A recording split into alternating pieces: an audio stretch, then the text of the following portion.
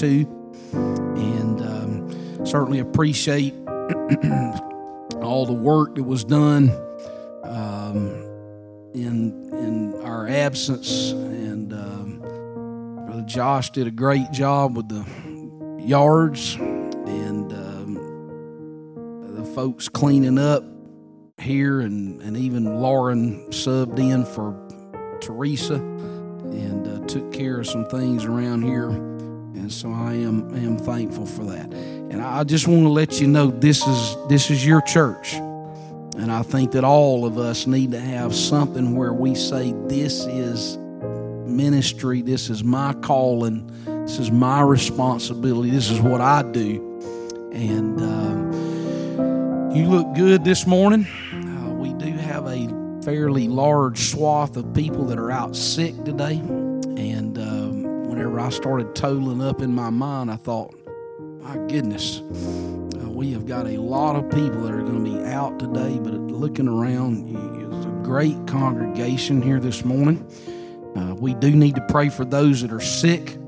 And I think for those of us that have gone through all of the ordeal, we know that what you do is you just hang on, and you just hang on for the ride. And in 3 or 4 or 5 days or so, you kind of get over the hump. I mean, it's a rough ride for some.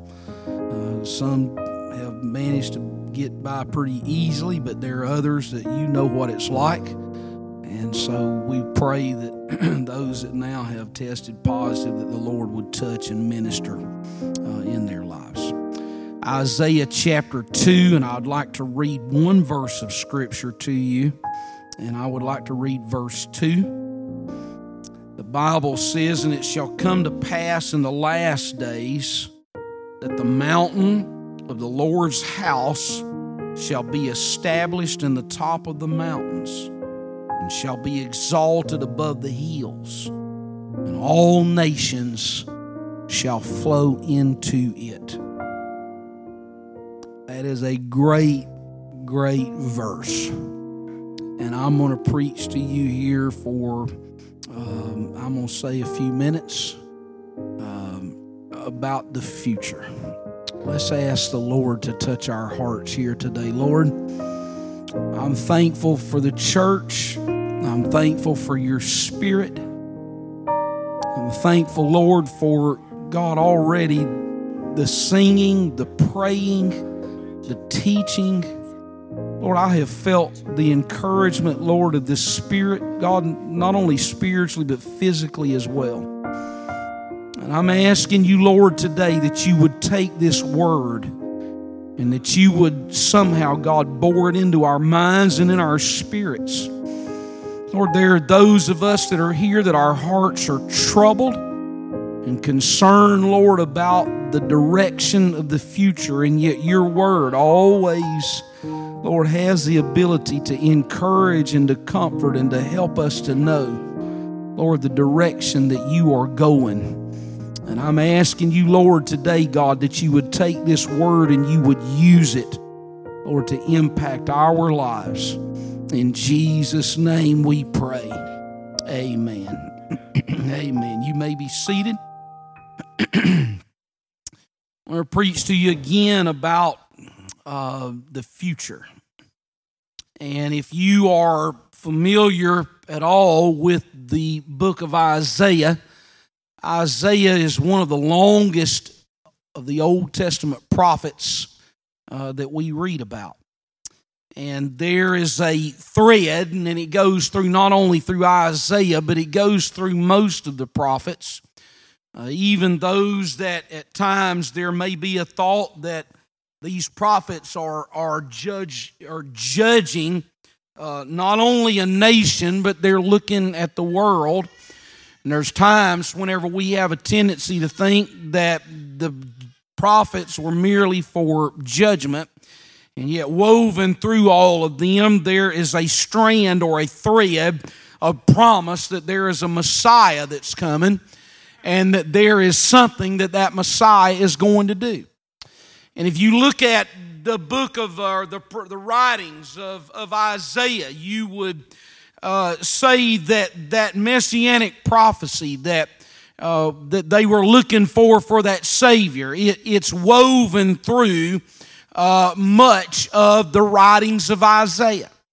And I guess the chapter that may stand out the most is Isaiah 53, where that we see what is called the suffering servant, the suffering Messiah, the price that is going to be paid for our redemption and the blood that would be applied to our lives at what Isaiah was talking about would be at a future point. And there are areas even in the book of Isaiah that speaks of the millennium, that there will be a time where that there will be indeed a physical millennial reign of Christ, where that the Lord will sit on a throne and He will rule this world as He promised throughout even the promise that was given to Abraham back in the book of Genesis. But this verse that I read to you here this morning, this verse, it would belong in what some would say is the winner's circle. It's a verse that if you take it and you pull it out, that you can say that there is a high water mark that comes from this particular verse. And I would confess to you that my mind has been drawn to the direction of our nation and our world in the last few months, and that's been the case again this week, that you look to what is taking place in our world and there is a sense of uncertainty, but God has every bit of this in His hands. God is sovereign. That means that God is completely in control of every detail, not only of our nation but of every nation in our world, that there is a rule of God, that God will rule over men. And not only can we say that God is ruling globally, I believe that even here this morning, that in this congregation, that even locally, that the Lord is working out the details of our life. And it's important that we take that song that the praise team sang here just a few minutes ago, that we surrender to God whatever God is calling us to do. And so again, looking at the sovereignty of God. But this verse here, it talks to me and speaks to you as well, that there is some positive things. There are some positive things that they will take place in the future. And Isaiah writes it like this. Notice what he says there. He says, it shall come to pass. He's not saying that I think it's going to come to pass. I really want it to come to pass, but Isaiah is coming along and he's saying that under the anointing of the Spirit that God had impressed on his life and his heart, that there was really a part to say that it will come to pass. It shall be at that part that his name, that his kingdom is going to be exalted above all of the kingdoms of this world. Times it may look, we can look around and we can think that the times that we're in might dispute or might argue with what Isaiah is having to say. We can say that even though through the uncertainty that's taking place in various cities around our nation and around our world, in our mind, we can think that, Lord, are you certain that this is going to take place? But Isaiah comes along and he says, I'm going to tell you something. You can put confidence and trust that it shall take place. It is going to take place in our world here. Micah, he echoes that in Micah chapter 4. He comes along and he says it like this, beginning in verse 1. He said, but in the last days it shall come to pass that the mountain of the house of the Lord is going to be established in the top of the mountains, and it shall be exalted above the hills, and people shall flow into it. And many nations shall come and say, Come and let us go up to the mountain of the Lord and to the house of the God of Jacob, and he will teach us of his ways, and we will walk in his paths. For the law shall go forth of Zion, and the word of the Lord from Jerusalem, and he shall judge among many people and rebuke strong nations afar off. And then after that judgment, here is what takes place. They're going to beat their swords into plowshares, and their spears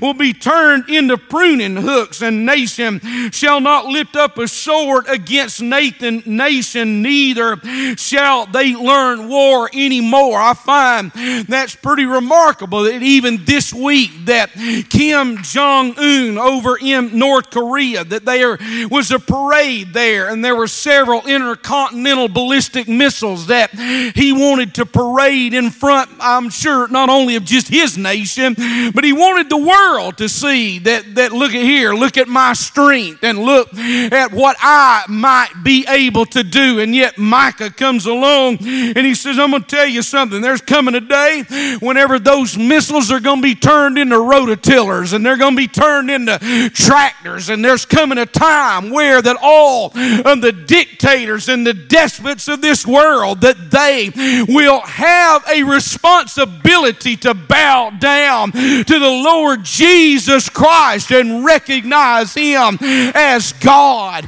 Now they may not they may not be saved, but they will at some point, is what Paul says in Philippians, that they will at some point, that they will give their obedience to him.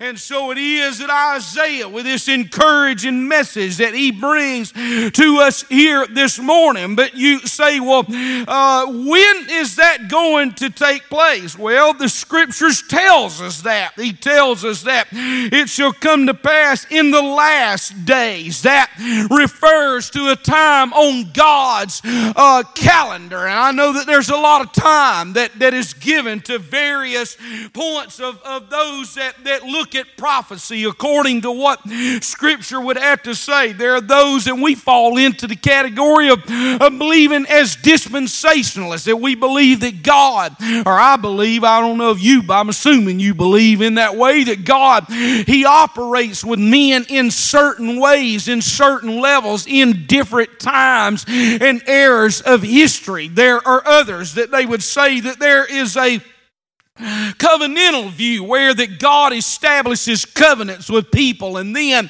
he follows through according to that covenant. But whatever way that you look at end time prophecy, you have to realize that, as Paul said to Timothy in 2 Timothy 3, that there are perilous times that's coming, that there's all sorts of things that are taking place in our world. And Isaiah gives reference. He said, I'm going to tell you something. He said it's going to be in the last days, but that again ought to be an encouragement to every one of us, that we should not fear whether what way an election may go, or what laws may be passed, or who is going to be put into the Supreme Court, or what's going to take place even here in the state of Alabama. We ought to realize that every bit of this thing has been predetermined by God, and that there is a way and a path and a direction that every single one of us are going to walk out and walk through. And the last days, we have to keep those on our schedule as well. The problem is that there's so many that they don't want to keep the last days on their schedule. They want to live their lives in a way that has zero reflection or zero responsibility to say that I need to live my life in a certain way. And I would even say this here today, that religion can and totally corrupt what people think and believe about what God is and who God is. If you don't believe that, then just look at Jesus and his relationship that he had with the Pharisees and the Sadducees. They were men that were literally choked by their religion. But that same thought comes through in our generation as well, because here's what people want to say. Well, my mother or my grandmama or my granddaddy believe like this. But when you point out to the scriptures and then you begin to ask the question, have you received the Holy Ghost since you believe? That's the same question that Paul asked in Acts chapter 19 whenever he came to John's disciples, and they said, you know what, we've been to what baptism have you been baptized? We've been baptized unto John's baptism. And then Paul asked them, have you received the Holy Ghost since you believed? And that is what we've got to understand, that in the last days then there will be all different kinds of flavors and ideas about salvation, but there is a pointing that tells us what do these scriptures have to say, and that's this, is that you must be born again. There can be a temptation for us to compromise whenever we're faced with the adversity of evil. And I took with me, I know you're surprised at this, but I took a bag of books with me over to St. Simon's, and I was reading a book that the theme of that book is about compromise. And it started talking about how that there's times where that people in their personal lives, that they can start easing up in some areas that they used to hold dear to in years past, and they make a decision, and then they make another decision, and each one of those small decisions brings them to a place where that they move away in their relationship with God. And the man that was writing the book was a pastor, and he said, I've even recognized this even in churches, that there are churches that whenever they begin to move in a direction of compromise, that they would say, oh, well, we can leave off this and we can move away from that. That at the end of the day, by the time 5 or 10 years have passed away, that there is no real way to even recognize what that church used to be and what that church used to stand for. There's a temptation in our generation for you to compromise and for you to ease up. Church, we can't afford to do that in our day. There's got to be still, and I don't want to just say it's old-fashioned church, there's still got to be a vibrant relationship that you have with God. There's still got to be something on the inside of you that says, this is the most important thing in my life. And Isaiah says, but listen, it's going to be in the last days that the Lord is going to set up his throne and set up his kingdom. But he talks about something else. He says, I'm going to tell you this. You start looking at this place in the future. He talks about a mountain. When you look throughout Scripture, there's sometimes, not every time, but there's a few times where that you begin to see mountain that is used as a picture of government. We look back, and we here a few weeks ago in some of our Sunday school lessons, we were talking about the vision that Nebuchadnezzar saw, and then Daniel's interpretation of that, and there was a mountain that he began to see there, and so there's times where that in the series of all of that, those mountains that they represent human governments. But here's what Daniel said. Daniel said that what I saw was a little small stone that was carved out, and it come hurtling out of that mountain, and it hit the feet of that image, and it crushed it so that image entirely entirely fell apart. That means that there again is coming a place that the Lord's house is going to be established on the top of the mountains. And I just believe it like this, that it will be an apostolic church. It will be a church, not a United Pentecostal church, not a worldwide Pentecostal church, or not even an independent apostolic church, but it is going to be apostolic in doctrine. That there will be people that have repented of their sins, that they have been baptized in the name of the Lord Jesus Christ for the remission of their sins, and they will have received the Holy Ghost, evidenced by speaking with tongues, and they will live a life that is holy and is separated from this world. It will be apostolic to the core, and the mountain of the Lord's house is going to be established, the Bible says, in the top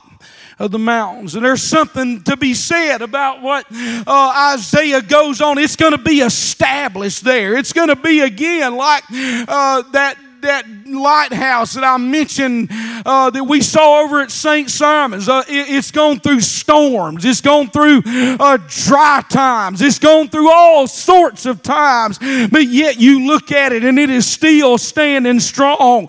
God is not going to have to overcome so much wickedness as what he has to realize that God's power will prevail against that. It's not just going to be overcome by wickedness, but it is going to prevail against every bit of that. And yet the Bible also tells us this: it's going to be exalted. That means that there's going to be some praise.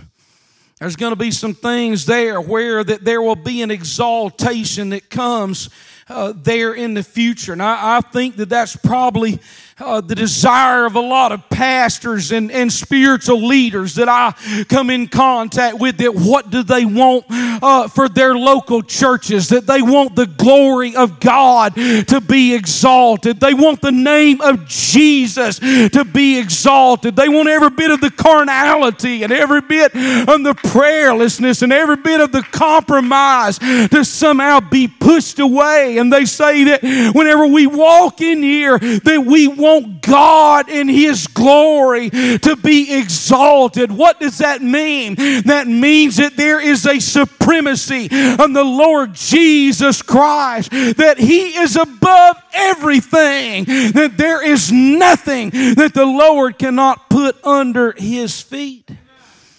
And yet here's something else that I find, and I would say that probably this is the thing that I have been looking for, and I pray that you are looking for as well, that he concludes that verse. He said, all nations are going to flow into it. That talks about the popularity of God. And I was speaking in a Purpose Institute class here just a couple of weeks ago, and I got on this theme about just whenever I was a kid and I mentioned the part that whenever I was in high school, my parents took me to a general conference in Louisville, Kentucky, probably, 1979, maybe 1980. I don't even know that I was even in high school yet. So sometime in the late 70s, and I walked in that room on that Wednesday morning or Thursday morning, whatever morning that it was, and they were recording a live harvest time service there, and they started out, and I looked around. There was several thousand people.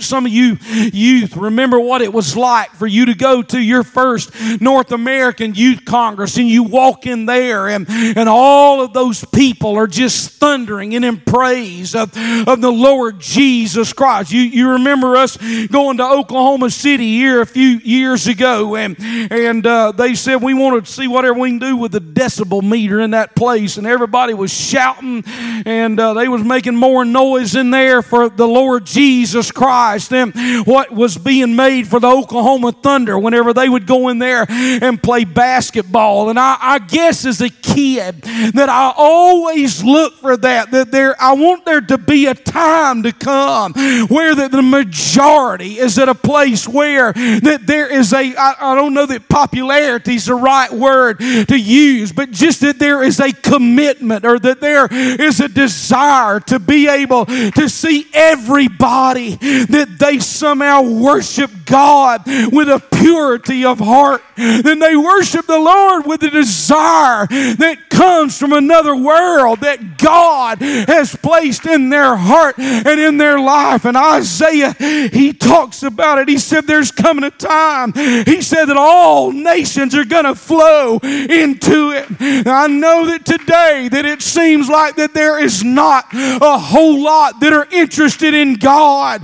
but there will be a time in the future that God in His power, He will rule this entire world. That there will be people that if they had even a small inclination for the Lord, that they're going to be on their feet. They're going to be reaching out with their hands. Their mouth will be open in praise and glory and honor to the Lord Jesus Christ. And Isaiah said that all nations are going to flow into that. I believe that ought to give every one of us here this morning that the thought and understanding that the courts of our land are going to favor God. They're going to oppose godlessness.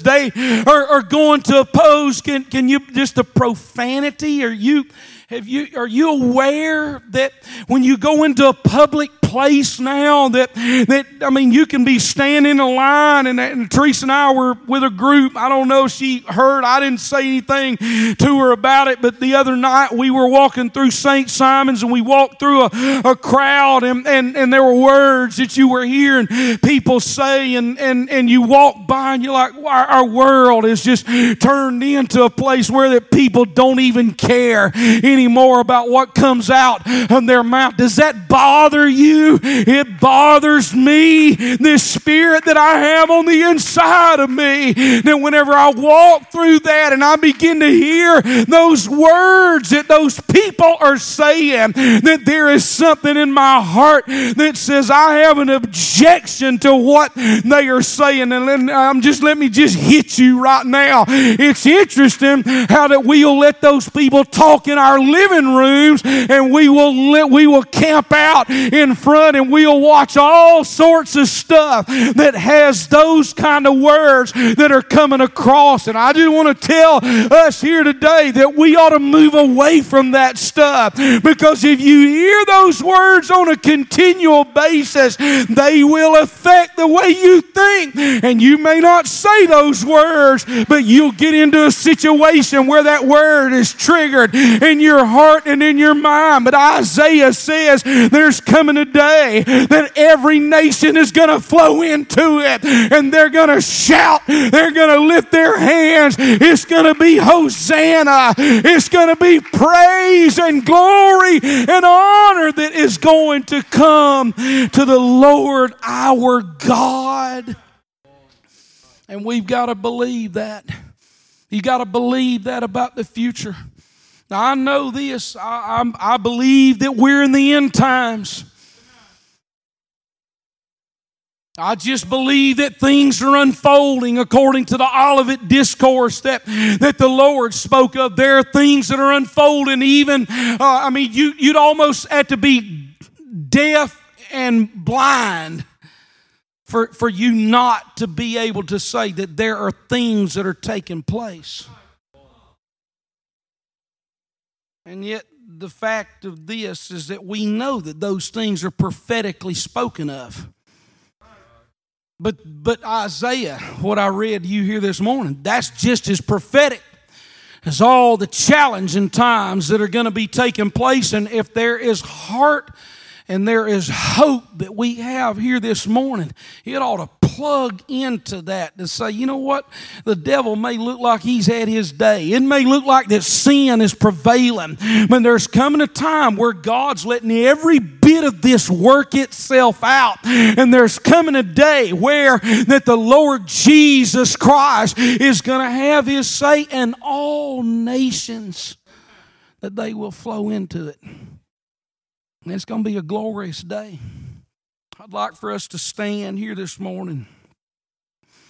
And I'm just going to keep preaching this to you as long as the times are like they are, that somehow that we cannot allow ourselves to be unsettled with the events that are taking place. Now, if you are not where you ought to be with God, if you have not repented of your sins, and you have not been baptized in the name of the Lord Jesus Christ. And some people say, oh, that doesn't matter. It matters.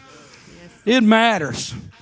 Baptism is essential for salvation. It matters that you've got the Holy Ghost evidence with the initial sign of you speaking with tongues. It matters because I see every bit of that worked out in the book of Acts. And I also say it matters how you and I live our lives. It matters. And yet at the same time, if that Spirit is in your heart and in your life, and here's what you've got to realize, that ultimately the Lord is going to let this thing work out. And it's going to be played out. And that ultimately God's going to prevail. And He's going to help every one of us to do His will. That's why you need the church. That's why I need the church. It's to walk in here and to say, Lord, I want you to touch my life and to touch my spirit. I want you to minister, Lord, to the needs that I have in my life. And somehow, Lord, help me to be able to give myself to your kingdom. Let's lift our hands to the Lord right now. Lord, we're thankful for your Spirit. We're thankful, Lord, for your goodness. And I pray, Lord, today, God, that there would be a work of the Holy Ghost. That, God, that you would bring it, Lord, to every person here in this place. I pray, God, today, that I know, Lord, that even this week, that my mind has been distracted, God, by, Lord, the current events that are taking place. But help me, Lord, to take to heart what you gave to a royal prophet, Lord, centuries ago. And God, that I could take this word and that it would be an encouragement, God, not only to me, Lord, but I pray that it would be an encouragement to every person in this church. I pray, Lord, that today in Jesus' name. If you'd like to step out of your robe before